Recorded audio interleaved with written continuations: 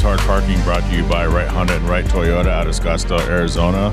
Coming up in just a few moments, Ben Thorn of Gears and Gasoline. We had a good conversation in the middle of December. He had recently recovered from COVID. He was in the hospital for 44 days. Came out a new man. Came out and wanted to talk about it a little bit and share his story, his new outlook on life. And we also ended on a couple of questions, fun questions submitted by you, the listener. It is my honor, it is my pleasure to have this as the first episode going into 2022. Gears and Gasoline. These two guys, Ben Lynn, Ben Thorn, they've been doing this for a while. Like many, it was something they did on the side, and it eventually became a full-time job for them. This is what they do. They are the YouTubers, but they aren't the YouTubers who stand on cars and do a bunch of crazy stuff and buy the vehicle for shock value. They're very methodical. They're very thorough. They're very good at what they do. And we get to hear Ben Thorn's story today, right after this from 4Wheel Online. Jay Finning here, and I want to tell you guys about 4Wheel Online.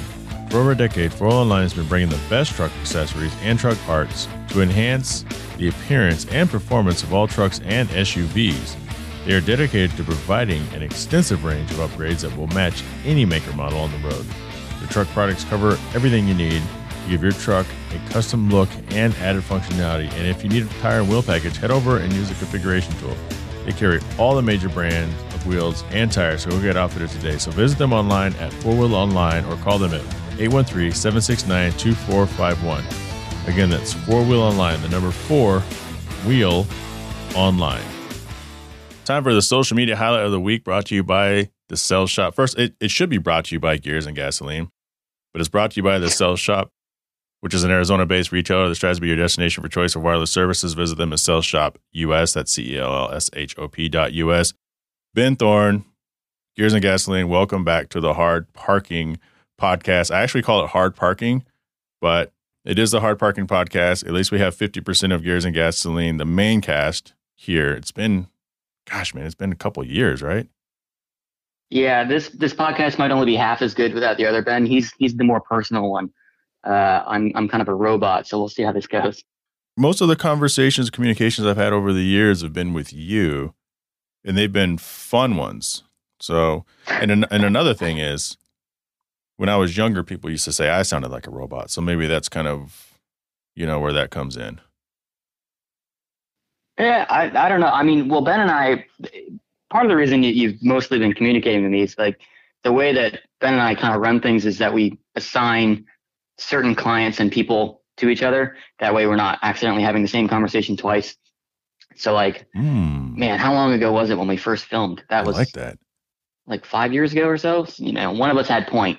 I assume it was me. I don't remember at this point. It wasn't that long ago. I think it was either 2018 or 2019. I'm going to say 2018. So 3 years ago? Yeah. Okay. Ish. Yeah. Ish. That video is still trucking, by the way. It's still picking up views. I mean, people only know who I am, know who my car was because of that video. So right. How is it driving around in stealth now? Sometimes I have to carry like a picture of it before. They're like, hey, this is the same car. And they're like, oh, that's the same one. It's like, yeah, like it shows. I have like this big thing printed out. Yeah. I remember seeing, you showed me a picture of the car like when you first bought it. And, looking at it with the wrap and then looking at it with that picture, I'm like, that's not the same car. Right. TE37s. It was safely built, black with tan interior. I would imagine. Safely built. I like that. Safely built. Yeah. And it was good definition. It was fine for West Michigan. You guys have been up there, quite often, but coming to Arizona, it all of a sudden wasn't. I was kind of in that weird middle zone, that dream zone between, the JDM crowd and the Concourse Cars and Coffee group. It didn't quite fit in. So it's like, okay, I have to kind of had to switch the car up a little bit to not only fit in, but fit in sounds like such a bad thing. Like, they should appreciate you for who you are. Yeah, no, not really fit in that way, but just kind of an opportunity to kind of restyle the vehicle. And so, yeah, it's come a long way. So I appreciate you guys for being a big part of the success that car has had. Because again, a lot of people wouldn't even know it existed had it not been for your guys' videos at Gears of Gasoline. So thank you for that before we jump into everything. Yeah, I mean, that car is wild. How long did it have the wrap on it? Almost 3 years. That's a good chunk of time. I don't think I've ever left a car visually the same for 3 years.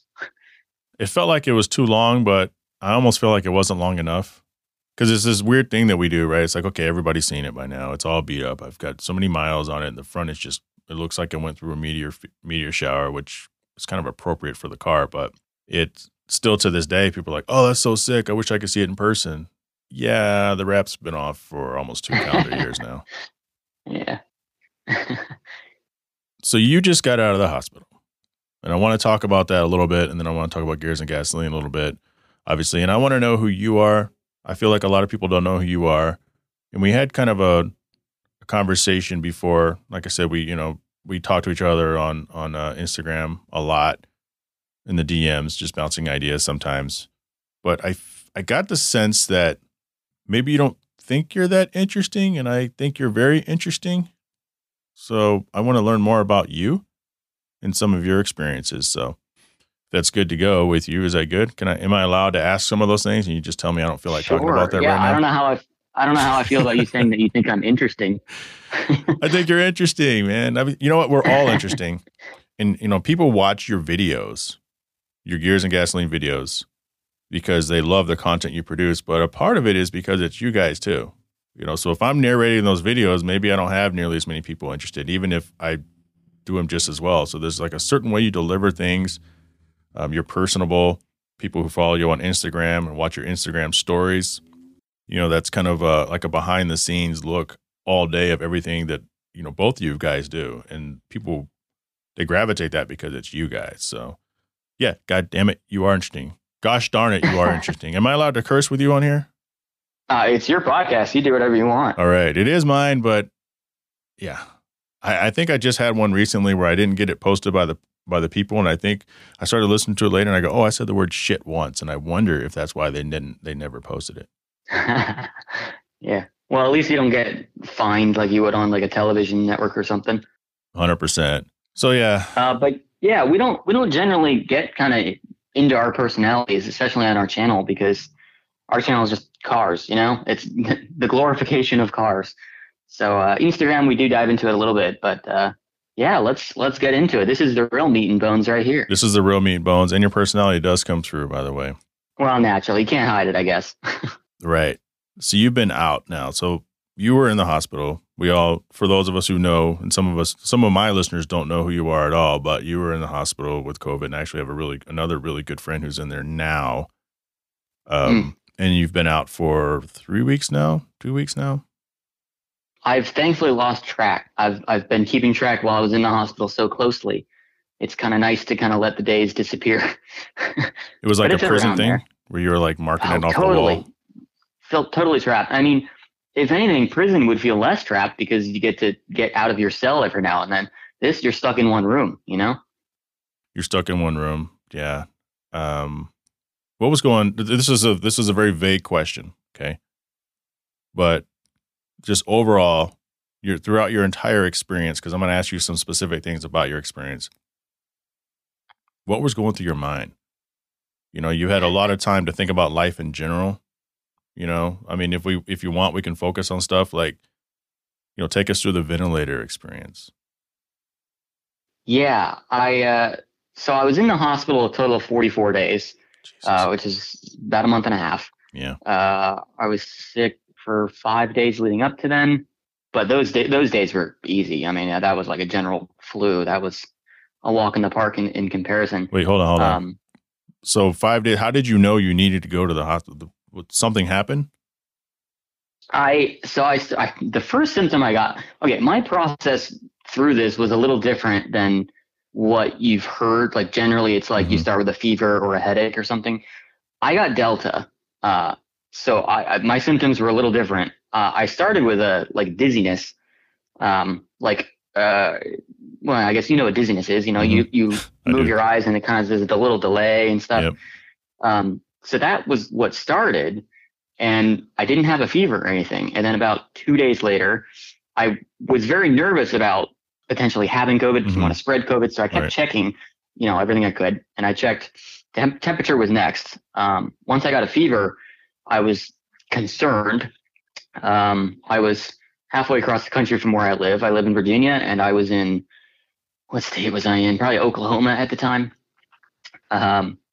We were doing a road trip through there.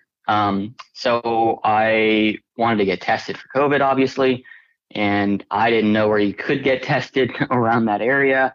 But I did find Walmart sells rapid COVID tests. And I was like, sweet, this is great. So I go there and I buy 2 sets of those. They come in 2 packs. So I test and it comes back negative. Like, okay, cool. It's not COVID. I'm going to test again just to be sure. Test it again, negative. Okay, cool. We're good. I'm like, it must be just a flu. We'll stay in this hotel for a couple days until I'm over it. And a couple days went. It was like 3 days in or something. I bought one of those pulse oximeters to measure your blood oxygen. Yes. I knew that was a big thing with COVID as well. So I'm like, okay, my oxygen is still good. It was like 98%, blood oxygen level. So I'm like, it can't be COVID because I would have other issues. So I keep waiting. And then my blood oxygen started going down. And I'm like, crap. I still felt, bad. I still felt flu-y. But then when it started, I saw my blood oxygen going down. I got another COVID test and tested, and it was positive. So then I was like, crap. So now I'm looking around for hospitals. I'm halfway across the country. There's no way I could drive back to Virginia. Right. So we were in New Mexico at this point. I went to a local hospital there. We're in the middle of New Mexico. Gallup, do you know where that is? I know where Gallup is, yeah. So yeah, I went to Gallup's hospital, and my blood oxygen was like 91% at the time, which isn't terrible, but the fact that it was going down, I knew that I was in trouble because I know it was going to keep going down. So I went to the hospital there. I felt terrible, like much worse than I've had the flu before. It was much worse than that. And the doctor there at the hospital was like, you're young, you're fine, just sleep it off. And rub a little dirt on it. Yeah, it was like I was there for like an hour, and they were like, "You're fine. There's other people that need it more, that like need our care more." So they kicked me out. I'm like, all right, fine.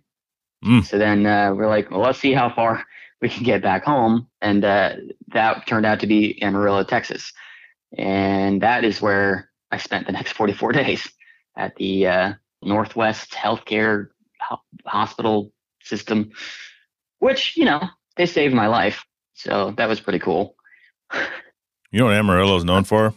They have that big steak. That big steak. Did you get the big steak? Have you ever had the big steak?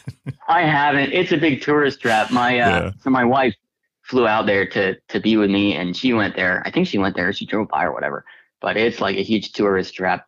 Oh, that's the worst, man. Dude, man, I have another good friend in. I just called you a good friend. Oh, thanks. Of course, I have another good friend in SoCal, and we went to visit. We went to Disneyland a few weeks ago, and his wife was like, "Did he tell you he was in the?" I said, "No." And same deal, man. His oxygen just nosedove, and it was at like deathly numbers before she finally forced him to go in. And the dude walked from one side of the hospital to the other, no business doing that. And I had no idea he was in there for about a month. Yeah, and he wasn't bad. He wasn't nearly as bad as you were, man. There are so many moments where I was like, this worked out. Like I'm a lucky dude. There were so many moments where everything could have gone much worse. But yeah, my blood oxygen was down to 81 by the time we got to Texas. I wanted to get to Oklahoma because I don't know if you realize Amarillo is at 4,000 feet altitude, which, it's totally flat out there. You don't think about the altitude. And I'm used to sea level because I live in Virginia. So I was thinking if I can get a lower altitude, I'll have higher oxygen. I'll have a better chance. Right. But I didn't make it that far, unfortunately. Your body was already starved. Yeah. Yeah. And down to 81%. Everything online saying go to the hospital if you're below 90. Mm-hmm. And that's what all the doctors and nurses when I was in the hospital tried to keep me above 90 with supplemental oxygen. So that's definitely if you have blood oxygen level below 90, you should go to the hospital. Public service announcement coming from Mr. Ben Thorn of Gears and Gasoline. I've got like 3 of those pulse oxes now. You have 3? Yeah. You know what? I heard they're not expensive at all. We should order some for the house, actually, or at least 1 or 2 for the house because like I have freaking 4 generations of people living here. But that's for another story. So you're checked into the hospital. When you finally get into a hospital that actually takes your condition seriously. Yeah, I walked into a clinic first, actually, and I walked up and I was like, "Hey, I have COVID. And they're like, okay, what are your symptoms? I told them my symptoms. And then they were like, wait, do you have COVID? And I was like, yeah, I have COVID. I And they're like, just oh, told well, you. you should have told us that. Yeah, exactly. But yeah, that was my first time riding in an ambulance. I rode from the clinic to their hospital in an ambulance. That was interesting. Any videos You on ever been in an ambulances ambulance? coming up? No. No. Our friend Do It With Dan bought an ambulance, and he's doing a build on it, which is pretty cool. Came with the equipment in it. I just think that's crazy. What? Yeah. That's kind of insane. I've never been in an ambulance. Had to think about that before. Yeah, I've never been in an ambulance. You expect it to be like smooth, but it's not. Like the suspension is pretty stiff. Maybe it's because I was in the back, but I don't know. If I was bleeding out or something, I would want it to be a smoother ride. Thankfully, the bumps weren't, doesn't make COVID worse. If I had to pee really bad, I'd be really upset. All that moving around, bladder's about to blow up. So they get you in. I mean, at what point did you ever start to freak out a little bit when they're like, okay, we have to put you on oxygen to help you. And then you go from oxygen to help you to where you can't do it on your own. I didn't really freak out until they kept threatening me with the ventilator, which I was not a fan of them threatening me with the ventilator. They Explain. Because my imagination is kind of wild right now. So it's like when I threaten my grandson, hey, you're going to be in timeout. It's kind of like that. Yeah, I was there for 2 weeks before I got on the ventilator. So, they had the oxygen that runs through your nose that I forget what it's called, but you know what I'm talking about. You see it everywhere. So they had me on the just general oxygen that goes into your nose. They measure it by liters per minute. Mm-hmm. They started me on 5 liters per minute, which I was thinking about that. And I'm like, 5 liters per minute. That's a coyote motor every minute. That's a lot of displacement, So they started me on that, and my oxygen was okay, but then they had to keep increasing it. And I did not like that because that means I'm getting worse. I wanted to be getting better. I'd been there already for a while. I know I'd already been sick for 5 days, and I'm like, how long did it take to get over this? I've had friends get COVID, and they sleep it off. It's like 5 days, and they're done. And those are just, to paint the picture here, that's the tube that has like the 2 little ends on it where it doesn't go into your body. It just goes into each nostril, correct? Right. It comes up over your ears and then kind of down. Now, my mother-in-law, and she lives with us, she's part of that 4-generational thing I was talking about. So she has an oxygen machine that she used to always have to use. She's on a different kind of medication, but just to paint the picture for the people listening, she's always been really bad, and hers is always on 2.5. So you're already starting on 5 plus, getting larger. So continue. Yeah, the nurses were saying they usually keep people below 3, but COVID patients are always like ridiculous numbers. So I started on 5, didn't think much of that. I was just like, well, that kind of stinks. But when they had to keep increasing it was when I kept getting upset every time they increased it. And then there was a point, about a week in, I would have like minor freak out moments where I'm like, crap, like it's getting worse. I'd either feel worse or they would turn the oxygen up, and that would start producing anxiety. I'm not an anxious person. Like that just doesn't happen to me, but it definitely was there. And maybe it's because I was in a room for a week, which I don't think I've ever spent that long in one place before. And you can't see out the window because the bed is so low. You can't really see out the window. You can see the sky and that's it. So I'm just trapped in a little tiny room, which they were tiny. Maybe a 10 by 10 foot room. Yeah. So, I'd have moments where were there bars on the door? No. Okay. So you weren't in prison. Okay. Yeah, no, I was good there. But I couldn't get up to run out because I'm tethered to everything. So right. I was still trapped. Yeah. And you get up to use the bathroom every now and then, which I won't get into too much detail about, you get super dizzy. No problem. You get super dizzy because your oxygen drops whenever you're, exerting effort because your blood needs the oxygen. So now it's striving for more. So it just drops. And then my heart rate goes up because your heart's pumping harder because it doesn't have as much oxygenation. So my heart rate would get up to 160, 170, just trying to go pee. And that would freak me out, which didn't help my heart rate. Heart rate was high in general because that's a COVID thing as well. Yep. Just laying down in bed, it was sitting at like 120, 130 at that time. So yeah, so I would freak out then. They kept turning the oxygen up until they maxed out the machines on the floor. They called it the floor, the general hospital rooms. What is that number? Do you know? Or they don't tell you? I thought it was 10. It was so long ago, relatively speaking. I guess it was only 3 months ago now, but it, I can't remember what that number was, but it was around 10, I want to say. 8, 7, somewhere in that range. Which, they had me on a different mask at that time too, yeah. They moved me over to a full, like, face mask, like that goes over your mouth and nose, in order to increase the oxygen, because they can't run it through the nose thing on the floor anyway. 15. It was 15. Yeah. That's a big number. With the mouth thing, they had me on 15 liters per minute.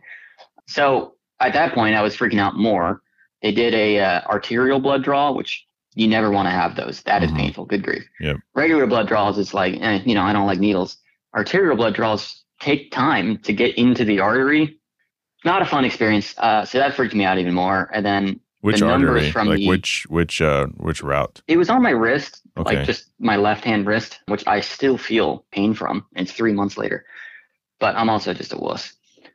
No, that sounds like that would suck. Yeah. So after that, because apparently your arteries read a different percentage of oxygen than what the pulse oxygen can read. So the pulse ox can lie and say it's 91, which is what they tried to keep me at. And then they do an arterial blood draw and they can find out that you're actually much less oxygenated. I don't know that word. Oxygenated? Oxygenated? I don't know.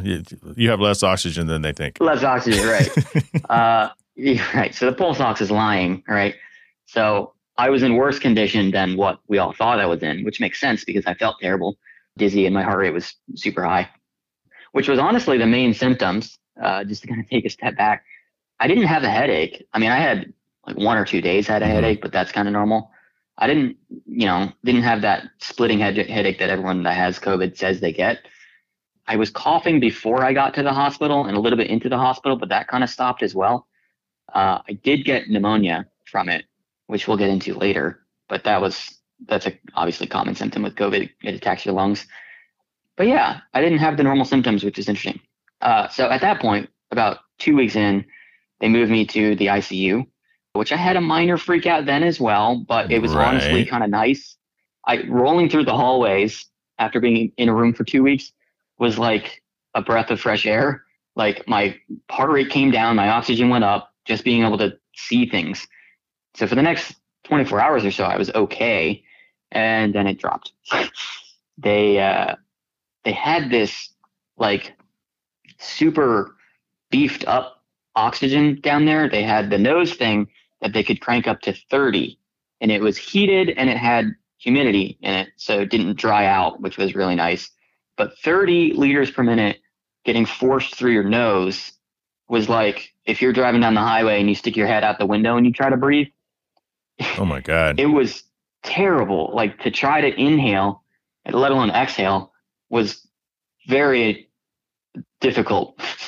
But my body needed the oxygen. So that, like not being able to breathe at that amount is really, really scary. So I kept freaking out when they had it at 30. They turned it down to 20, and then they put a face mask over that. So I had the nose at 20, and then they put a face mask breather at 10. So I still had the 30, and I could breathe in a little bit through my mouth as well and kind of exhale that way. So I sat at 30 liters per minute total for maybe another week or so. And that's where my memory kind of fades out. Sure. Because my heart rate kept going up. So I was sitting in a hospital bed. My heart rate was hitting 140, 150, laying down, which is kind of scary. And I do have a history of some, heart issues in my family. So I was getting scared of that. Right. So that was when they started sedating me. I wish I could remember what it was called, but they started sedating me, which is, that's where my memory gets blurry. Apparently I was still conscious for like another day or so. Boy, I would have loved to see myself then, because I've been told stories from my wife about some funny things I've done. I was going to say, if you could remember the sedation, then it probably wasn't good enough. Yeah. They kept, man, this story goes in so many directions. Did you keep repeating yourself and don't remember it? Is it one of those type of deals? And also, was there ever that time before they took you down the hall where you got the fresh. It was like a breath of fresh air, which is an interesting choice of words given the situation. Yeah, literally. Yeah. Where the nurse, did you ever catch the nurse and like the doctor kind of exchanging quick looks and one kind of shakes its head back and forth and no, like you see in the movies real subtly when you're like, shit. They were super positive the whole time. And that kind of made me angry too. Cause I'm like, I know Don't things fucking lie aren't to good. me. Yeah. I'm like, just tell me the truth, man. I am all about being blunt. Yeah. Which is why I kept getting annoyed. We'll go back to when they kept threatening with the ventilator. As soon as I got to the ICU, basically, the nurses and the doctors kept like, anytime I didn't want to do something, they would be like, "Well, you're gonna have to be on the ventilator then." Like what? Like what didn't you want to? What didn't you want to do? The nose thing at 30 was so tough. I didn't want it that high. Yeah. Because I felt like I couldn't breathe as well as if it was at 20, and they kept saying you need more oxygen now to fight it, and if you don't, then we'll have to put you on the ventilator. Which I did everything they asked me, Sure. with the exception of one drug that they always give you the choice and they always say that you don't have to take it if you don't want it. But I did turn down one drug. Couldn't tell you the name of it because they're all named really weird. They are on purpose. Yeah, my uncle-in-law just passed away from it going through COVID as well. So I did not want that drug. Mm-hmm. Albeit there's no blood relation there, but I knew that it was really hard on your liver. And I didn't want that. That's like 1 degree of separation though, right? So it's like, okay, that's too close to comfort, blood or not. Right. And it had just happened like a week earlier. Right. So it was still fresh. Yeah, I'm not intelligent enough to know what these drugs do. Huge shout out to my wife and my mom and my brother and my brother's doctor friends. There were so many people that were looking into, every time a doctor would come in and tell me one of the drugs that they wanted to give me, I would text it to my wife and she would convey it and we'd figure out whether I wanted to take it or not or what the effects of it were. Because you don't know if it's legit, right? Or if you're just an experiment. Right. They all just come in and they're like, all right, you're going to give you this now. And, maybe most people just say, okay. But I'm a pain in the butt. So I didn't. But, I'm careful about what I ingest. If I get a headache, I take half the dosage of Advil. So that's just kind of how I have been doing things all my life. And then you get to the hospital and they just start throwing everything at you. Ventilator. What was that like? Because it sounds like it sucks. I wasn't conscious when they put it in. Maybe I was conscious, but I don't remember it. When they put the ventilator in, when they intubated me. My wife says I fought it when they put it in, which makes sense. They shove a tube down your throat and into your lungs, which goes past your vocal cords, which we'll get into that later. But your vocal cords are a muscle. They kind of contract in. So they have to push those apart to get through. Yeah, it doesn't sound fun. I don't remember it, thankfully. It was kind of like being in a coma. It wasn't a coma, but like I have no association with time and how much time has progressed. I remember seeing a lot of black, having my eyes closed. And then every now and then there would be a shearing pain in my neck from when the nurses came in to flip me. They would come in to move me from one side to the other or on my stomach.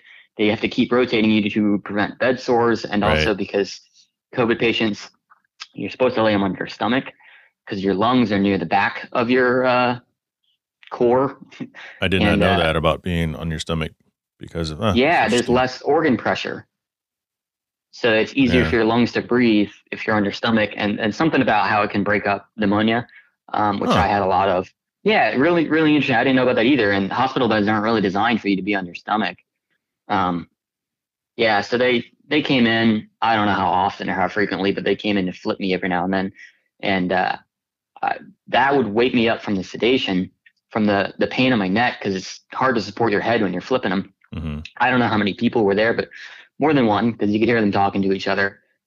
But you're paralyzed from the sedation. You can't physically move anything. So you're sitting there in pain as they're flipping you, and you can't tell them that you're in pain. Because like if I could even just talk, but you can't talk because it's tube down your throat. But if I could even signal to them, they could probably fix the situation pretty easily. But no, it's being trapped in your own body is like the worst thing ever. And that happened for the next 10 days. Can't talk to anybody. You got a vent in your mouth. And at that point, I was on so much sedation that I was, an opioid addict They had me on 3 different types of sedation at that point. Apparently, I was very hard to sedate. I don't know if that's because I don't take a lot of, medication generally or what. Maybe it's just because I'm relatively young, for a COVID patient. But they kept asking, my wife told me this later, they kept asking my wife if I was a drug addict, like if I did hard drugs. And they didn't believe her when she kept saying no, because my liver was processing it so quickly. They had to keep increasing it. Yeah, apparently there was one point they had me restrained. They had my arms restrained because there was one point when I woke up and apparently I could lean forward and I was trying to pull the vent tube out. Again, I don't remember any of this. It seems like that'd be kind of a natural thing. Like, get this thing out of me. Like, I could see your body, your mind wanting to get that shit out.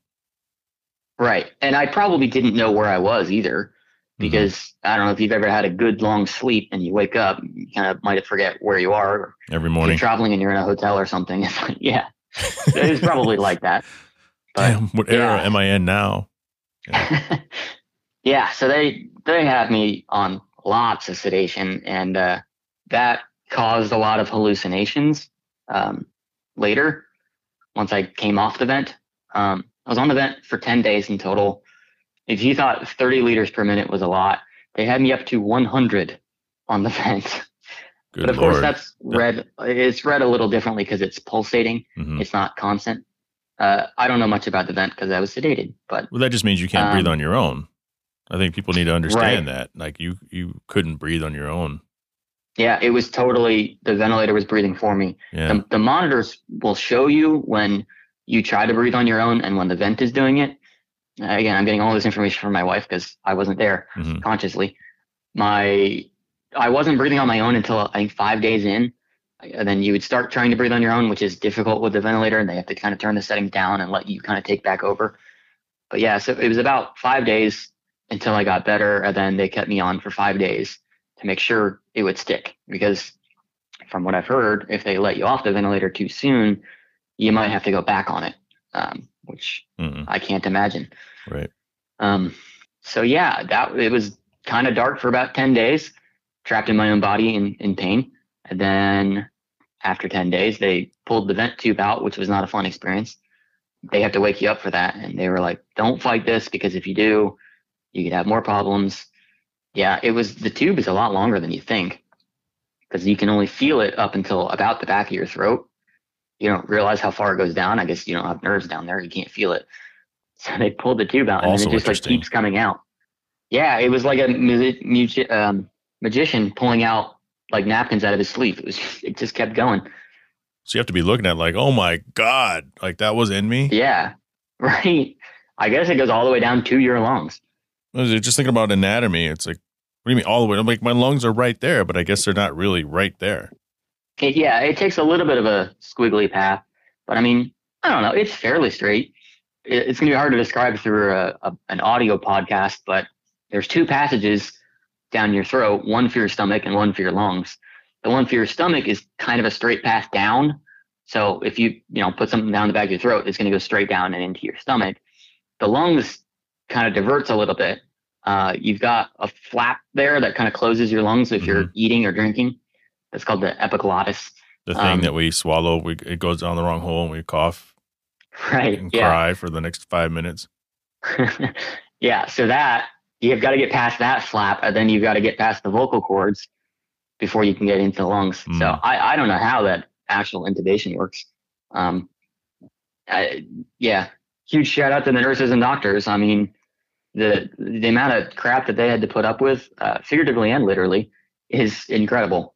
Obviously, that's kind of like beat through your head and in the media at this point, which is a good thing, because they deserve it. But through my whole 44 days there, I had to have had 88 different nurses, because they're on 12-hour shifts, and then there'd be a different nurse, 6 or 7 different doctors.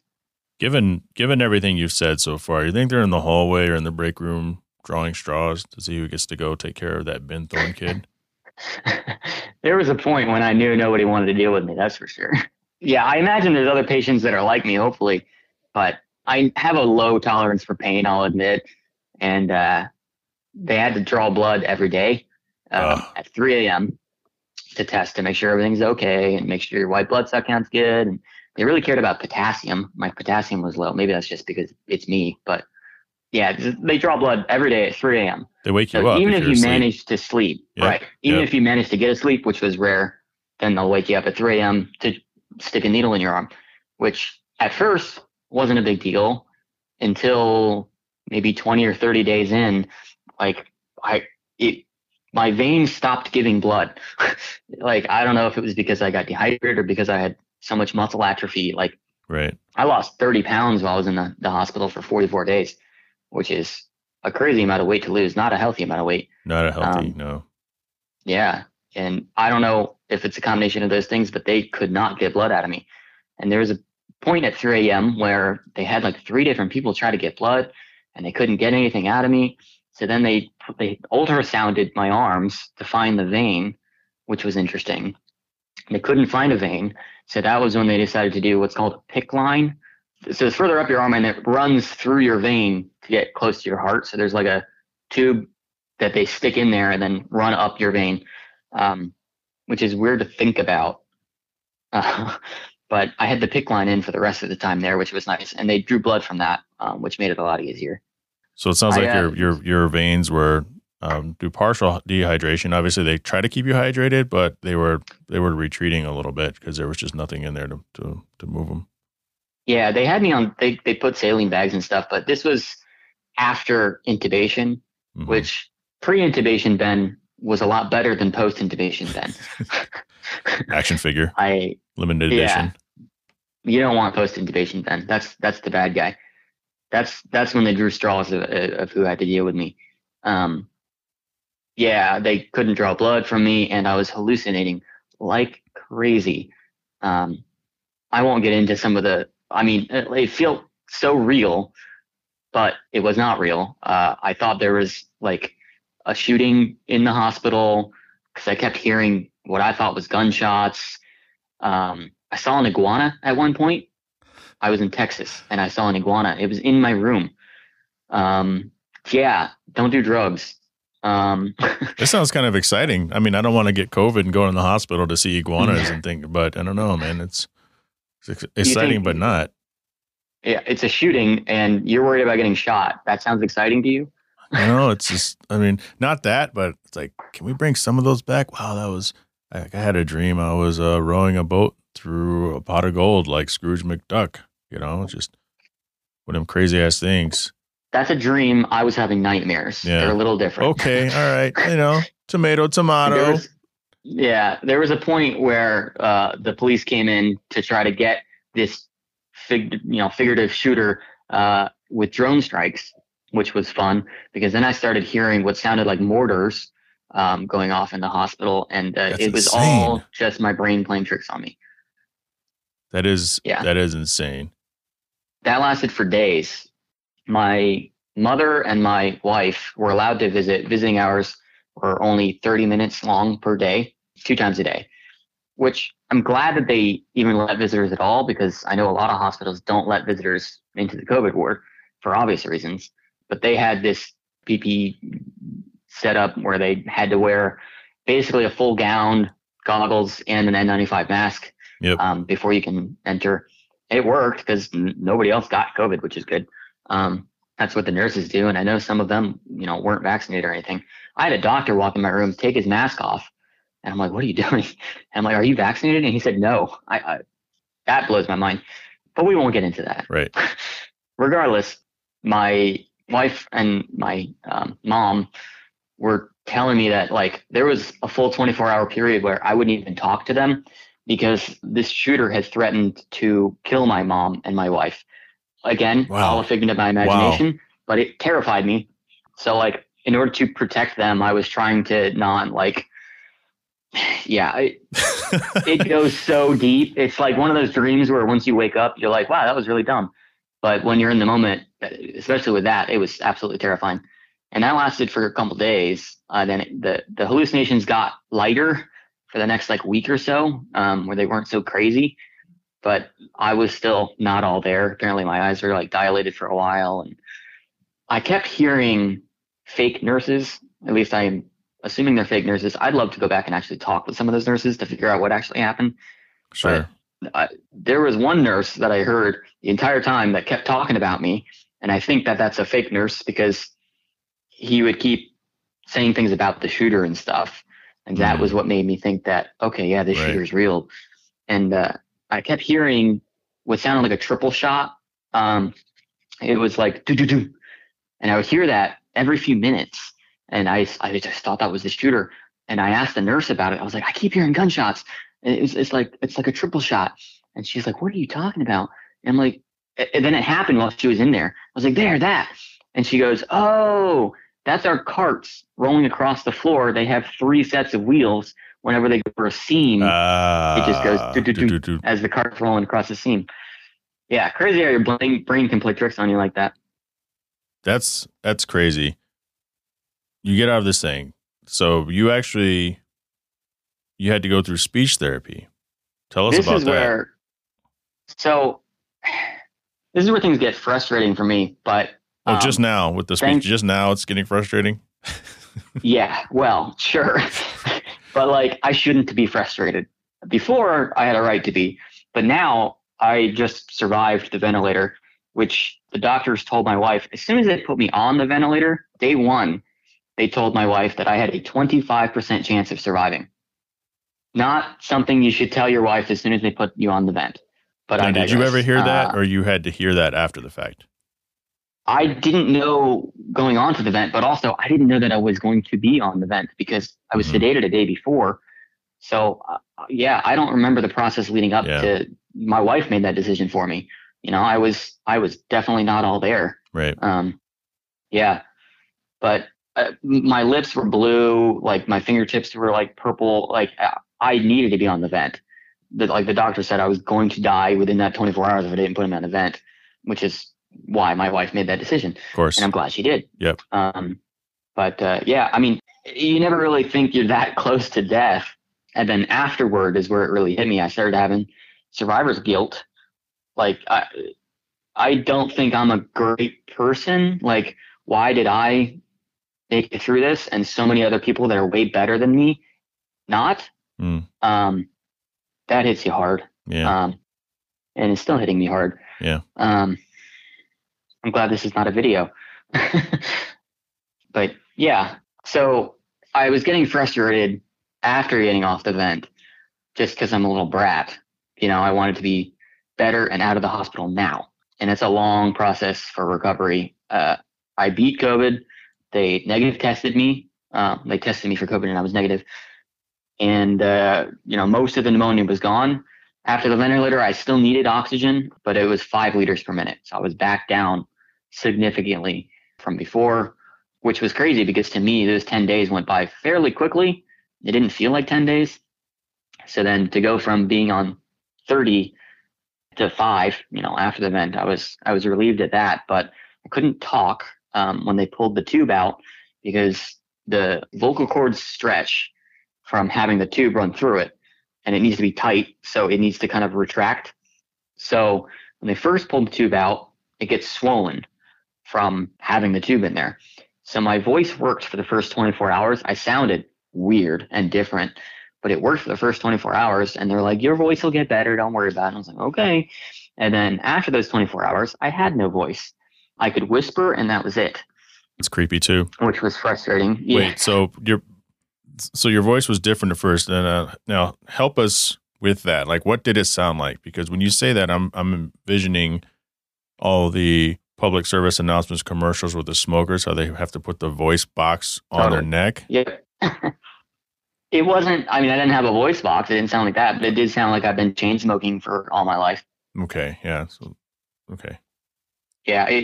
It was kind of airy and kind of gravelly and low. And then all I could do was creepishly whisper. And then, then all I could do was whisper after that, which you don't realize how much you need volume when you're talking, especially if you're in a hospital. Like the nurse will come into the room and with all the equipment running, the room is already fairly loud with, you know, air conditioning, beeps, the IV drip, all that stuff going. And then you try to ask her something, you have to whisper. And the only time they can hear you is if they, you know, they're just like, oh, what was that, hon? And then they have to put their head down like near you in order for you to communicate with them. And then if you forget to ask for something when they're leaving the room, too bad. You can't like, hey, hold on. Right. You can't do any of that. It's too quiet. So that was probably less frustrating than not being able to drink water. The epiglottis, which we talked about earlier, that little flap between the stomach passage and the vocal passage, it really just covers the vocal passage. Mm-hmm. But that flap and my vocal cords, those have to work together to close whenever you eat or drink. Right. But because it just had a tube down it for 10 days, it wasn't working right. So anytime I would try to drink water, it would go into my lungs. Yeah. And then you have a coughing fit for the next 10 minutes. And on top of that, you could get pneumonia again from that, which I just beat. I don't want to go through that again. So I can't drink water. The doctors were very clear that I cannot drink water. Any thin liquids would get in. The first 24 to 48 hours, nothing. I couldn't eat or drink anything because it just wouldn't, it would go down into my lungs. And I thought that they could give you nutrition through an IV drip, but I was wrong. They have to give you a feeding tube, I was on a feeding tube while I was on the vent, and that's how I was able to keep nutrition for 10 days. But then when you're off the vent, you don't have a feeding tube either. So I went 48 hours without eating anything, which sucked. And I've been in the hospital for over a month at this point, eating hospital food.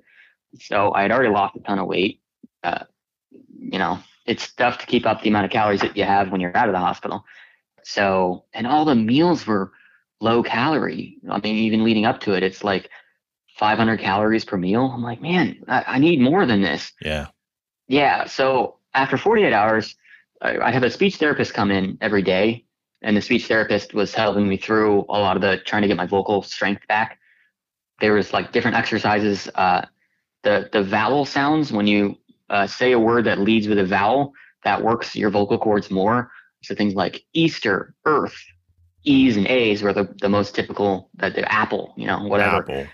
That works your vocal cords more. That initial hit can strengthen it. So she gave me like this list of all these words, and I would just sit there in the room reading these random words like a crazy person, which, I was a crazy person because I was still hallucinating a little. That was really frustrating, not being able to eat. She taught me some tricks after 48 hours to tilt your head down will kind of close off your vocal passageway a little bit more. And then you can swallow and it will like more naturally go into your stomach. So I did that and I was able to eat pudding, which is thick, not thin. So that was great. So the third day I had pudding all day. That was it. One cup of pudding.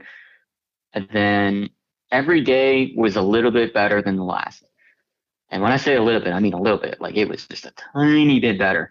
So like the next day, pudding again. Like I can't have anything else again. The next day, I would have, and I can't remember the foods. I try not to. They were all bad. But I would progressively expand my diet. Oh, the Jell-O. And then they had this like protein Jell-O, which was Sounds bizarre. terrible. It was a cup, like a typical Jell-O size cup, but it had like 30 grams of protein in it or something. It was nuts. Was it at least flavored? Terrible. Yeah. Like Choco Chunk? No, it was green. It looked radioactive.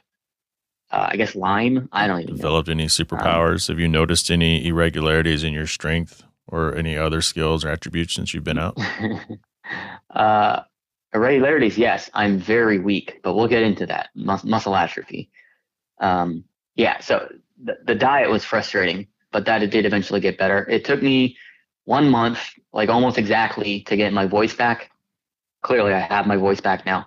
In about a week's period there, it sounded really funny as it was like coming in. It was like hitting puberty again, in a different way. But yeah, so then I could eventually eat and drink more. But not being able to like drink water for 3 or 4 weeks was terrible. The thin liquids were what took the longest because you can eat thicker solids won't get past the epiglottis as easily, but the thin liquids get past it. No. Water was the last thing. I used to watch a show called Man vs. Wild. He had this thing where he was thirsty and he couldn't drink water, and he came across a puddle of stale water. And he just happened to have a garden hose laying around that someone just left there for him. And so he sucked the water up his butt, and that's how he got his nutrition. Did you ever think about doing that? Oh, no. No, That's a thank goodness, survival no. thing. So if you're ever in that position again, make sure no one's looking and grab a water hose and just, you know, I don't even know and you how should that be would. hydrated. Well, because I guess Okay. your intestines like filters out all the bad so good that it can actually take that hit without actually making you sick. So I hope I never have to Yeah, find out, but I mean, you never know. I suppose it's connected. Yeah, I won't talk about my intestines, but that was another storyline. Um, but that is not podcast friendly. That's for the Patreons, for the bonus. Yeah, Oh, people have to there you pay go. for that content, dude. So Eh, were you ever afraid you weren't going to get your voice back, or have it be so Oh permanently yeah. damaged that you wouldn't, feel as comfortable narrating your videos or anything that I has to do thought my with voice your? would come back different. Yeah, I was thinking, they're damaged. They've been separated and they have to come back together. Why wouldn't it sound different? But turns out it's the same. Um, yeah, I was worried about. I didn't care if it sounded different. I think that'd be kind of novel. But yeah, I was worried about them not coming back. Oh man, they. So because I was worried about them not coming back, uh, I'm still recovering. Right, I have yeah. a bunch of scar tissue in my lungs. I'm still to this day as we record this. I'm still recovering and will be for probably a few months, and hopefully it will fully recover. It might not, but regardless, my heart rate is still high recovering with my lungs. So like my heart rate at that point was like 130 or so, just sitting.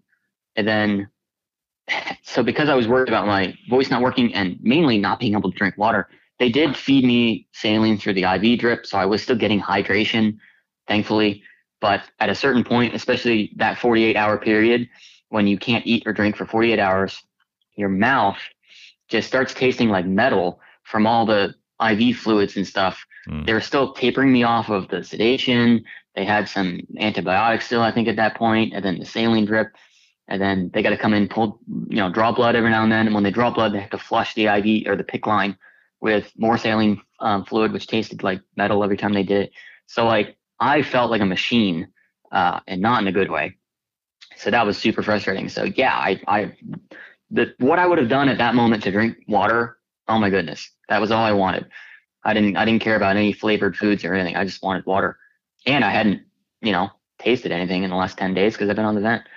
But yeah, so they took me to this like three-dimensional X-ray. Not you probably know what it is, having radiology experience. It wasn't a CT scan or anything like that. It was just an X-ray that pivots around you, Okay. and they were going to have me drink fluid with a dye in it, and they were going to pivot this machine and watch a video of the fluid going down my throat and see kind of what happened and where it goes. Oh, video swallow study. That was a C Yeah, arm. It's called a C arm. that, yes. Yep. uh, it was super neat. Unfortunately, I never had the opportunity to go through the process. They put me in a wheelchair to roll me down to the radiology room, whatever, and just it's sitting in that seating position put so much strain on my body because I had so much muscle atrophy from being in bed for at that point over a month, but also being intubated for 10 days where you literally don't move a muscle. None of your muscles flex at all in any way for 10 days. So they just all deteriorate. I looked like a skeleton. I was so skinny. So I had no muscle to hold myself in a chair. And as they were rolling me down in the wheelchair, my monitors started going crazy. It's all wireless, which is cool, but telemetry is what they kept calling. There's a section where they're watching your heart rate and everything, and they were calling and they're like, his heart rate got up to 160. Like you need to bring him back to the room because it shouldn't be at 160 sitting in a wheelchair. So we were literally sitting there. They had positioned me in the X-ray, and we were about to do it, and they're like, we can't. Your heart rate's too high. You got to get back into the bed. So that was frustrating. So then they said they can do a nose scope where they run basically like an inspection camera, like a borescope, down your nose and then down your throat to look at your vocal cords and your epiglottis and see what's going on. And they assured me it would not be painful, but don't let that fool you. I would say uncomfortable is the best definition. It wasn't like a sharp pain, Right. but if you've ever had a COVID test or anything stuck up your nose, It's weird. it's not comfortable. Yeah. But this goes all the way up to the top of your nasal canal and then turns down. So, and then you can feel it in the back of your throat. which was also uncomfortable. They did that 3 times because there was different doctors that came in that wanted to see different things. But yeah, all we found out from that was my epiglottis was leaking a little bit and fluid was getting by. And they were like, well, yeah, I mean, it should recover with time, which it did. It took a month. They said it could take up to 3 months. And after 3 months, it still hasn't come back. They put Botox in your vocal cords to swell them up to get them to touch again. Oh, shit. And then apparently that'll like fade out and that'll go away and your voice will continue working because it's kind of relearned it. But yeah, I didn't ask the details on how they get the Botox in there because I didn't want to know. And thankfully, I'll never have to know. So the last annoying and frustrating thing would be the muscle atrophy. It's a weird feeling to be the weakest person on the planet, like no muscle. A couple days after the intubation, I remember I couldn't brush my own teeth. Laying in the bed, I couldn't brush my teeth. I had the nurse come to brush my teeth for me because I couldn't hold my arm up for more than like 1 second. I just couldn't hold my arm up enough to brush my teeth. I was so weak. And then, physical therapists would come in. We'd do like the tiniest, dumbest little exercises while you're sitting in a bed. But it helped. It worked. And eventually they got me to stand. They had to hold me because you lose all your balance because you haven't had to stand in a month and a half at that point, which is, you never should have to experience that, Mm-hmm. Like I felt like I was a newborn baby, how they kind of like sway back and forth. They don't really have that balance. They can't really stand up yet. That was me, but a 29-year-old male. Totally bizarre. And then obviously my heart rate would go nuts and they'd have to sit me back down. And that was the next 3 or 4 weeks in the hospital, was just trying to rebuild my muscle enough to be able to walk. But at this point, you were already kind of green lighted and on your way to recovery versus. Yeah. Which is why I say that I shouldn't have been frustrated. I survived. I made it through like a near-death experience. I beat COVID. And at that point, it was just recovery. So, and everyone kept telling me it just takes time and patience is my weakest virtue. So, I mean, frustration is involuntary, I think, kind of like anger. At any time, so you're in there, right? And I'm not sure how crazy this question is, but at any time while you were in there, did you find yourself making peace with the fact that you may not even live? Or were you just like, screw that, I'm going to make it, I will survive? When I was hallucinating, I didn't think I would live. I was pretty sure I was going to get shot. But there were moments when I was intubated where I would have that sharp pain in my neck every now and then, thinking like, holy crap, like this is super serious. I didn't know the percentage at that point. This could be but it. I was like, yeah, there's a chance. Apparently, before I got intubated, that 24-hour window when I was sedated, I texted other Ben, told him that might be the last time he hears me, which is terrifying. I don't remember sending that text, but it's out there.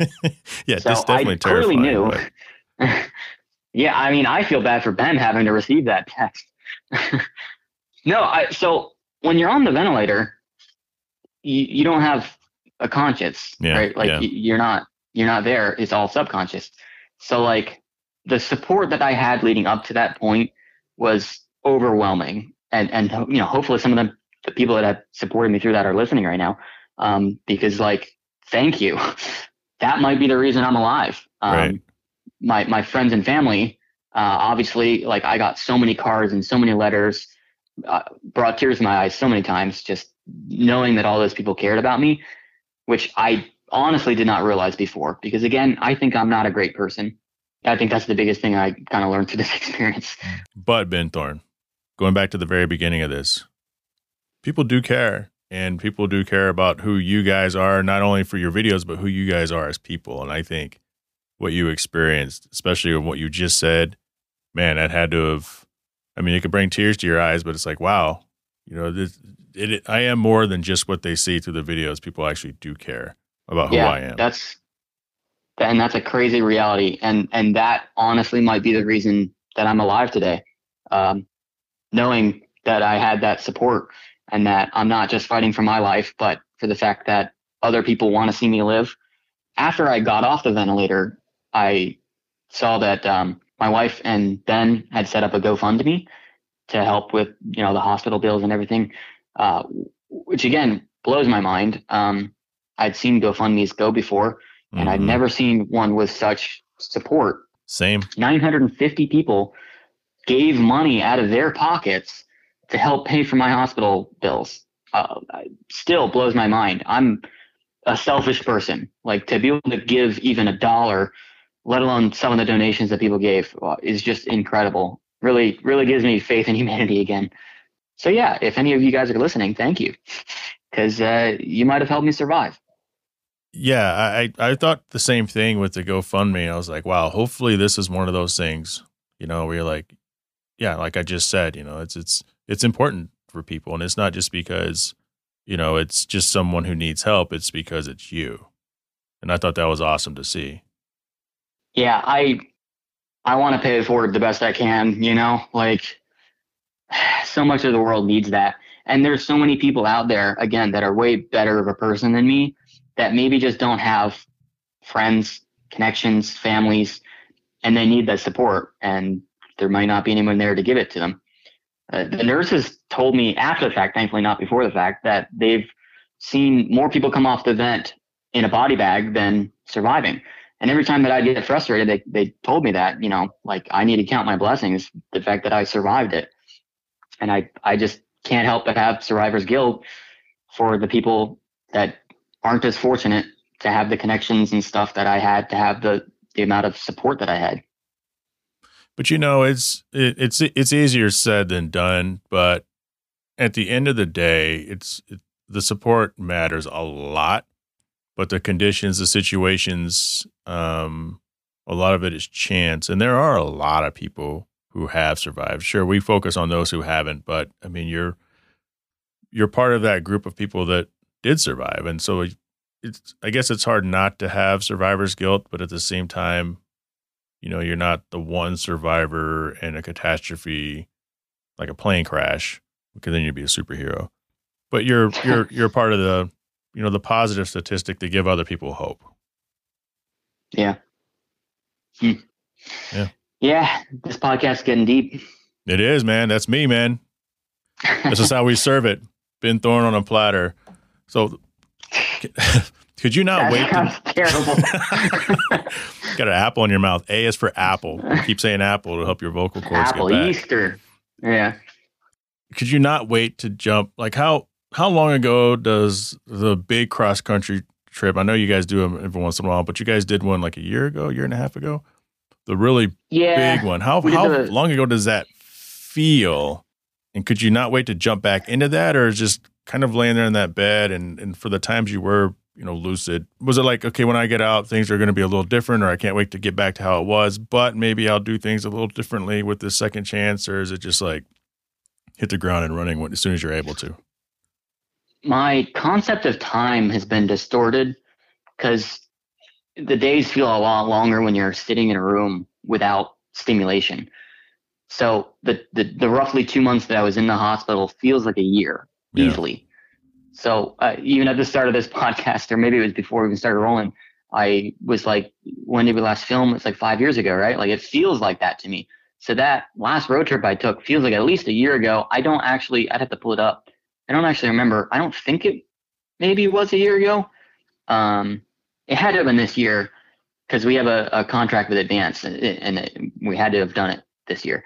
So it was this year. But yeah, I'm a workaholic. So every day that I was sitting there in the hospital, I just wanted to be doing something. Even if I'm sitting at home not doing anything, which has been frustrating in itself, like, because I don't have the physical ability to really jump back into work. It's frustrating because, like, the progress and getting stuff done is what makes me feel happy. It's what makes me feel like I've accomplished something. So not being able to do that is frustrating. So yeah, I definitely want to jump back into it, but I'm definitely a different man than I was when I went into that hospital. I learned a lot more about patience, and I learned a lot more about not burning myself out. There is a balance. There's a balance in almost everything in life, but there's definitely a balance in work as well. And it should, in theory, make work that much more efficient and higher quality. not burning yourself out and just running around all the time. Where does So- that drive come from you working so hard before, at least? Like, is that just something you've always done, or was there something that happened when you were younger? I mean, where do you think that comes from? I couldn't give you like a fully honest answer because that's something that's kind of impossible to prove. But I think this would be my theory. I'm the youngest child out of 3 boys. Having 2 older brothers, I think, pushes me because, first of all, very competitive. We were all very competitive with each other.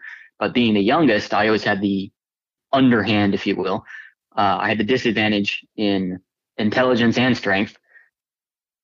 And I think that's what kind of pushes me because I wanted to be, on equal playing field with them growing up in whatever context. Obviously, we'd have physical fights with each other. We'd have sports games with each other, school, whatever, extracurricular activities. Yeah, so I think that is probably the root of it because development is most impactful in your life. And through that development, I've been competitive. So, yeah, it's just, I think, a drive out of that. But there's no way of knowing for real. Are you a video game remote thrower?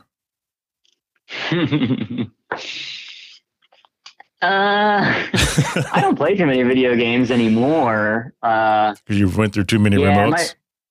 My brother and I, both my brothers, we play Halo 1 when it came out. Yeah. And Halo 2. And those were, some controllers were damaged. Yes. Sure. Which may or may not have been from you, but they're out there. Yeah. I actually broke a controller recently. The only game I really play anymore is Forza, and I broke the clutch button on it, I guess from just playing it too much. That's funny. How's being, because you're recently married within the last year, right? Or is it 2 years now? Oh, man. So to make this whole experience even worse, I had my 1-year wedding anniversary while I was in the hospital. Okay. October 16th. Okay. Yeah. So 1 year, a little over a year. I'm sure she has to be super supportive, everything that you've gone through with her. And you've alluded that you're not a good person and you're probably a difficult person, but I don't know if that's the case, but she's with you. So she believes in you. But how has being married had an effect on your ability to make videos, on your life with your wife? Like, how has that had an effect? And of course, you guys were married in the pandemic era as well. So things were already slowed down a little bit. Yeah. I've been with her for 4.5-ish years now. So she knows what this is. So yeah, she knows me. She's also just the best in every aspect. Drives me nuts because I'm not. Again, reiterating. She was super supportive through the hospital, obviously, and through making videos. She's very introvert. So she, with everything, there's a balance, but she really likes every now and then there's some time alone, when I'm going on for a trip or whatever. So it really works out for both of us because if she's around too many people for too long, months on an end, it can really wind her up and she just needs to be able to relax. So every now and then it's kind of nice because then she can kind of relax for a bit while I'm gone. It's been perfect. Yeah. I mean, it's been that way for a while, which is good. So, yeah. But no, it helps that this is what you guys do. When I first met you guys a couple of years ago, you both had mentioned you had other jobs, and at some point this turned into your job as Gears and Gasoline, which is, I guess, different than trying to make something stick and getting frustrated and bills aren't getting paid and all that kind of stuff. So she's been there through the climb and seen the continued success and the future success, so that has to help a little bit. Yeah, she was there when we first quit, or when I first quit my job. We quit around the same time. Were you guys insane for doing that? We'll put it lightly. Yeah, I quit too early for sure. Yeah. I don't recommend quitting that early. But it was just kind of the way that things kind of timed with, I was getting frustrated at my office job, not because of the office job, but just kind of some of the dynamics that were happening. So I just wanted to get out of there. So I kind of made the jump earlier than you should, which made me very frugal. Right. I was penny pinching like crazy for at least the first year. And I'm glad we went through that. We'll put it that way. Sure. It's good to be frugal. It is, and it helps put things in perspective. Like, I don't ever want to be in this position again, so I better make sure that I try my best to not put myself in that position again. The best way to do that is to pinch every single penny You make sure every dollar that I'm handing over at the store is $1, not $2 stuck together. Yeah, I bought a lot of store brand food at that time. I'm thankful to, we have dual income now. Yeah, I'm thankful that that's not a problem anymore. I'm also thankful that I have health insurance through her, because obviously there's no YouTuber health insurance. You have to pay for it on your own, which I had looked into when I turned 26.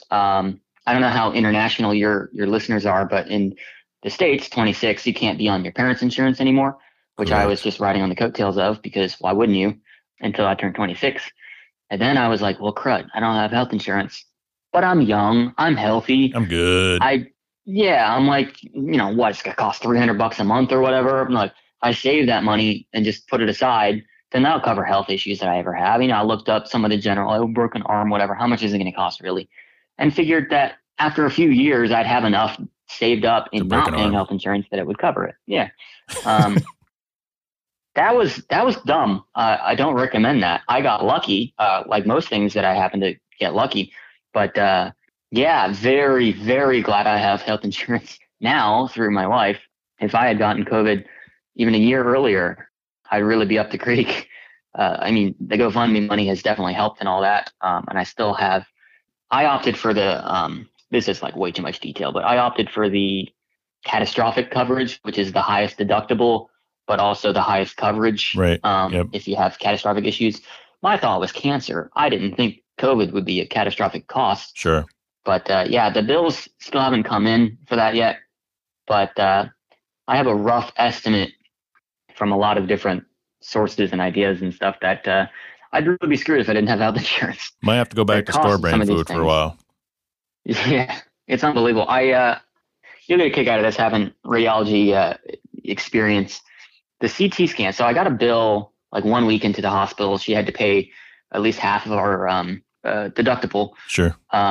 So you had a bill like 1 week in or whatever. And I had a CT scan in that first week. And looking at the cost line items for some of these things is crazy.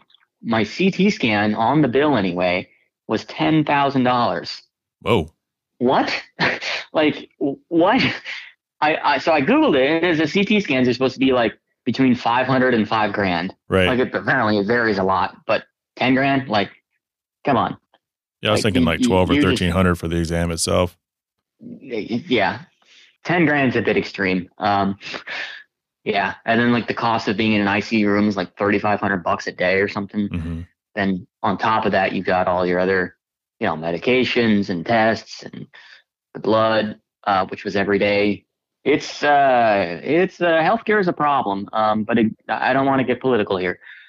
No, it's in working in the industry, you have to start somewhere. And that's a big question, even for those of us who work in the industry. And I'm non-clinical, but I see the billing and it's one of those things like, why does this CT machine, why does this MRI machine cost $2 million? Who decides it costs $2 million? That's kind of how it all trickles down. That's why our healthcare is so damn expensive.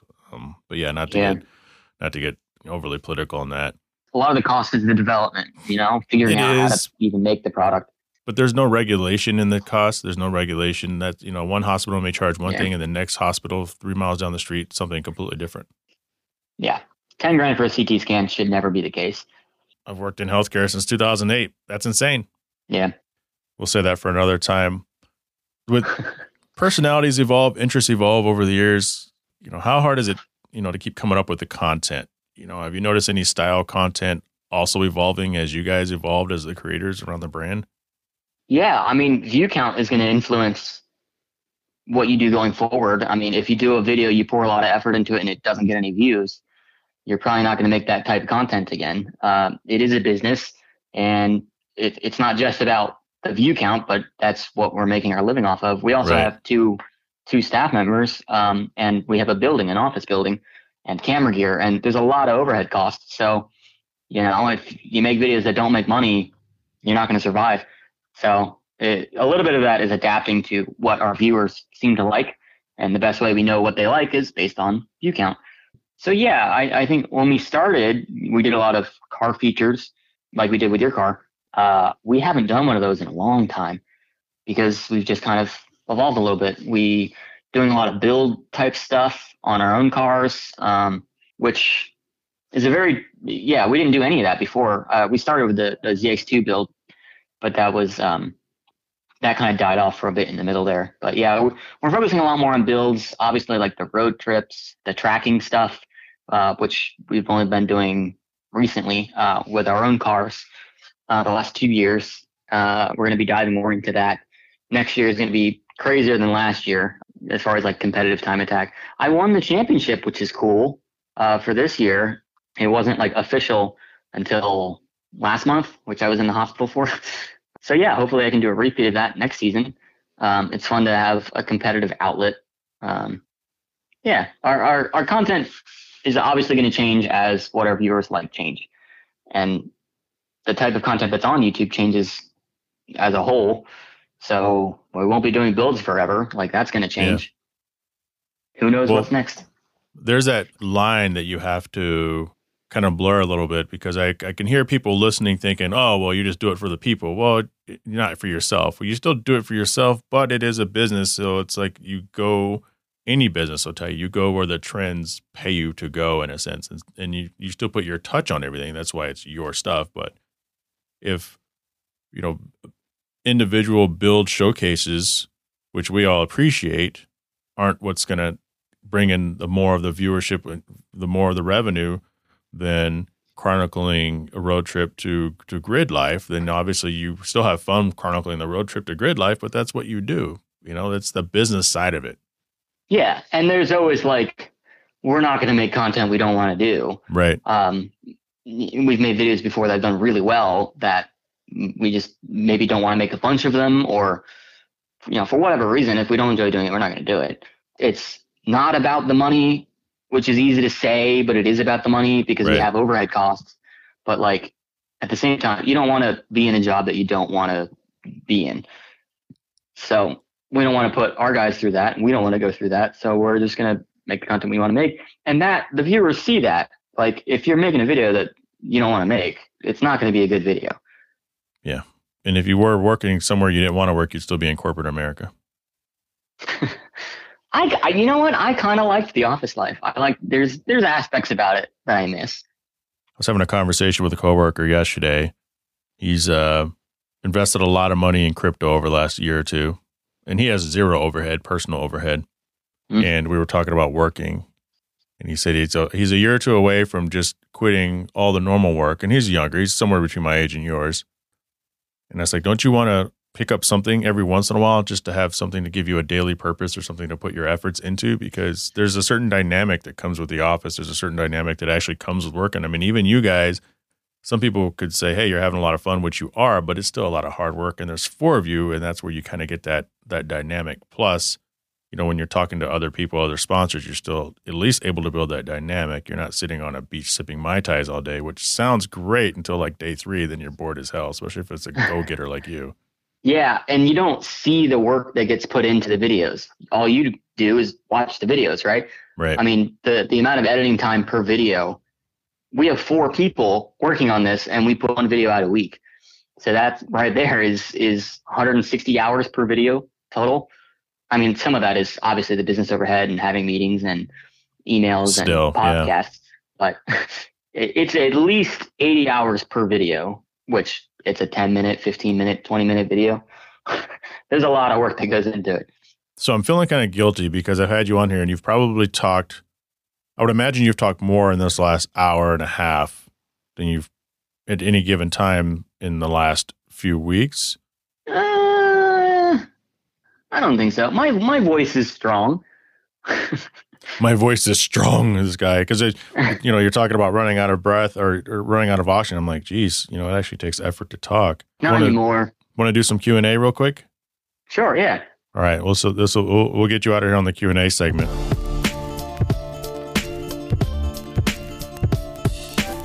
All right, Ben, let's jump into some of these questions. First question is submitted by Cece. Sweet or salty? Do you prefer sweet or salty? I think you need both. I balance both, but I would err more towards salty. My blood pressure is a little high, so that's probably a good indicator that I like salty. Yeah, I'm kind of the same way. Do I have a sweet tooth? Not really. If you put a pecan pie in front of me, first off, is it pecan or pecan? I say pecan. I say pecan. It depends on where you're from. I know, but I've lived where I say pecan, but I gravitate toward salty. So if you give me a bag of chips, if they're not salty, I don't want them. The low sodium stuff, go fuck yourself. Don't want it. Next question. What is the most... Do you have high blood pressure? Sometimes. Well, you need low sodium stuff. Yeah. I will ask, what's the most overrated burger joint? Definitely In-N-Out. Yes. Which is going to get a lot of hate. I know. That's why it's overrated, though. I mean, it's fine. It's cheap. And I think that's the only reason people are crazy about it. It's a great deal for what you pay for what you get. It's a great ratio, but it's blown out of proportion. It's not worth sitting in line. Like every In-N-Out out here, every In-N-Out has like 30 cars around it all the time. And when we first moved out here, my wife and I, we went to In-N-Out once. We were like, it's okay. It's pretty good. But we've never been back. And anytime I thought about it, every single one has a line around it. I'm like, fuck that. I'll go somewhere else. Yeah. The bang for the buck is undeniable, but you got to be in the mood for cheap. Yeah. You have to be a little patient. Ashley Sierra asks, what are your 2022 goals? Ben Thorn, what are your 2022 goals? Because it's the time of year you have to start thinking about that if you're into that. Yeah, I want to stay out of the hospital. That's a pretty big one. Other than that, obviously I'm trying to be a better person. I know these are like huge, high up goals, and they should be goals for every year. But yeah, other than that, there's a lot of stuff I want to get done on my cars. So there'll be a lot of build episodes in 2022. I don't know what my 2022 goals are. Well, I know what one of them is, but I've made no public announcements on any of my social medias.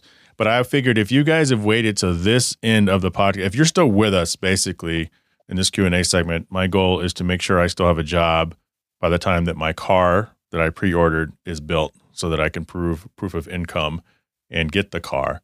And then after that, I don't know, keep knocking away at the podcast, getting some more podcast growth and getting some more awesome guests on like you to keep in my own little personal collection of audio. Are you contracted? Yeah, I'm a contractor. Yep. I was going to say, hopefully you're not worried about losing your job, but if you're contracted, that makes sense. Yeah, I live my life one contract at a time. I can't use the official hashtag do as well, anymore. to a degree. You are because you're right. You have to count on your production for income. Put that down as a 2022 goal as well. I hope I keep my job. Yeah, I hope you keep your job too. So does everybody who's listening. Mimi asks, thoughts on people getting upset about having people park in front of their house on the street or maybe your driveway and take up your parking? I have a lot of cars, so I do take up a lot of room on my own driveway, but I have a driveway, so I'm not street parked. Ben has street parking, so he probably gets more frustrated at that. We've got so many cars that you can't park them all out front of your house, which I know, first world problem. Yeah. But yeah, there was a guy one time that pulled into my driveway. I was outside for whatever reason. The guy pulls into my driveway and I'm thinking he's going to come ask me a question or something. And then just pulls onto my front lawn, parks the car and gets out and starts walking to my neighbor's house. Like, can I help you? And he's like, oh, I'm just here for the whatever party. And I'm like, no, like park over there, bud. And I guess he saw all the cars I had parked and thought that we were all part of the party. But to pull onto your lawn? Yeah, that's a bit weird. I mean, my lawn's not special or fancy by any means, but still, I mean, but it's your lawn. I mean, if the driveway wasn't weird enough. Yeah, I guess my thought on the matter is don't park in my driveway. I don't own the property in front of my house as much as we think we own that property.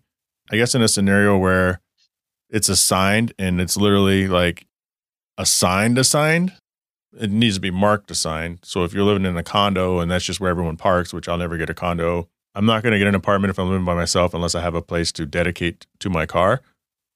But the road in front of my house, if I like it or not, I don't own that property. It'd be nice if they didn't park in front of mine. But if I'm throwing a party, I hope that my guests can park in front of somebody else's house without getting yelled at. In fact, we do it all the time. We go to people's parties. We park wherever we can park. We just don't block their driveway so we don't get yelled at. Yeah. I mean, we both live in like suburbs. If we were more in like a city or like more of a downtown area, I can imagine that being super frustrating. Yeah. Oh, yeah. You know, when you're coming like downtown Chicago, you know, and you're living in those cool little condo apartment thingies, and there is no assigned parking. So now you have to park, 50 yards down the street. I'd be a little frustrated if I'm coming home at 2 a.m. or anytime. Screw that. So I get that. But in this case, in front of your house, street parking, I mean, it is what it is. If it's not assigned, all you can be is upset. But other than that, get a dedicated parking spot. You won't have to deal with it. Yeah, I know colleges and universities have a huge parking problem because there's so many people there, and the buildings, you got to basically walk anywhere. I specifically avoided the colleges that didn't allow freshmen to park.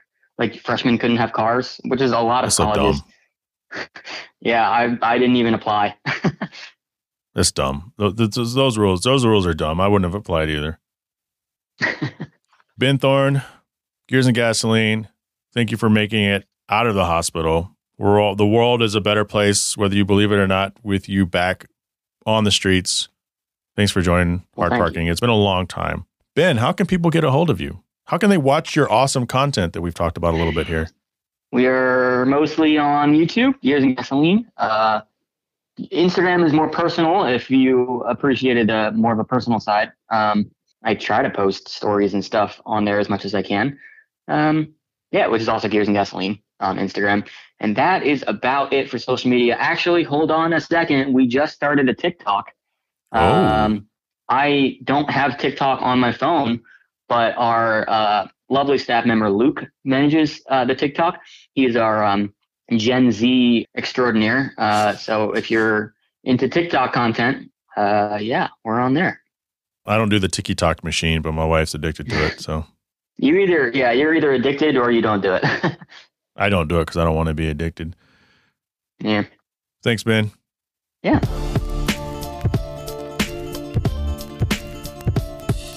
I want to thank Ben Thorn of Gears and Gasoline for joining the show. We recorded that December 10th of 2021. Just wanted to update that my other good friend is out of the hospital and doing very well.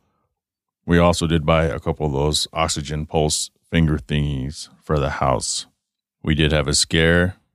I did have a very close family member who lives with us contract COVID, but she made it through. I've said on this podcast before, one of the biggest reasons, obviously, it was a good thing to do, but for us, we felt it was mandatory in this household to get vaccinated because a member of this household was seriously compromised health-wise. But she made it. And the physicians, her doctor, other doctors said that had she not been vaccinated, she probably would have been in a very bad place right now. So we're glad we are. Did not ask Ben if he was or was not. Honestly, it didn't really matter that much to me as somebody that I have known casually for a while. When someone you know gets hospitalized for anything, the details, like what got them there, aren't always the most important. And I know with Ben of Gears and Gasoline, that is one of the first questions. Even I thought that myself, like, we've been programmed, right? We've been programmed to wonder if someone's been vaccinated or they haven't been. We wonder if it's a choice or if it's politicized. We've had people on this show before that have said that once it becomes politicized, all bets are off. So if this is your first time listening to the show, please consider leaving a review and subscribing, whether you subscribe on Apple or Spotify or iHeartRadio or Amazon, Pandora, wherever you consume your podcast. Leave a review if you're able to leave a review. I do appreciate it. Also subscribe to my YouTube page. You subscribe to Gears and Gasoline. I'm not nearly as good as Gears and Gasoline, but I try to make relevant content. I don't get it out as nearly as often as I should. Want to thank Wright Honda and welcome Wright Toyota as a partner of the show. So now it's Wright Toyota and Wright Honda. They are literally across the street from each other. Full Online, thank you for renewing. Patreon business supporter, Koya Automotive out of Winter Garden, Florida. Mark Stolman, Catherine Cox, Eddie Ramos, Richard Graves, Byron Jones, and Bo Jung as the personal Patreons. If you're interested in supporting the show, you can go to patreon.com/hardparkingpodcast. Sign up for as little as $3 a month. Not mandatory, but you do get access to bonus audio as well as little show trinkets and swag as I get it. Actually, this last year, I kind of took care of the personal Patreons for those that were on a certain tier, so not all of them. What I realized toward the end of the year is all the money that I had been collecting from the supporters I had yet to pull out, and so I decided to use that money to buy them something kind of cool.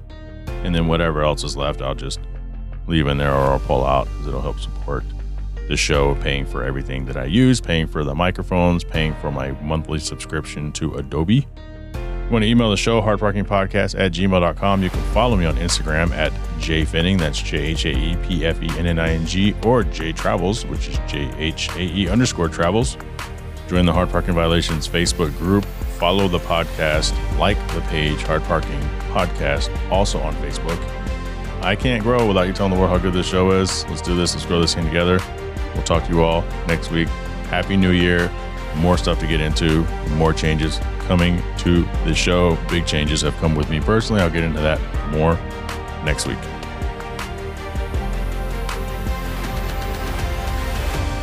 A beater. Shut up!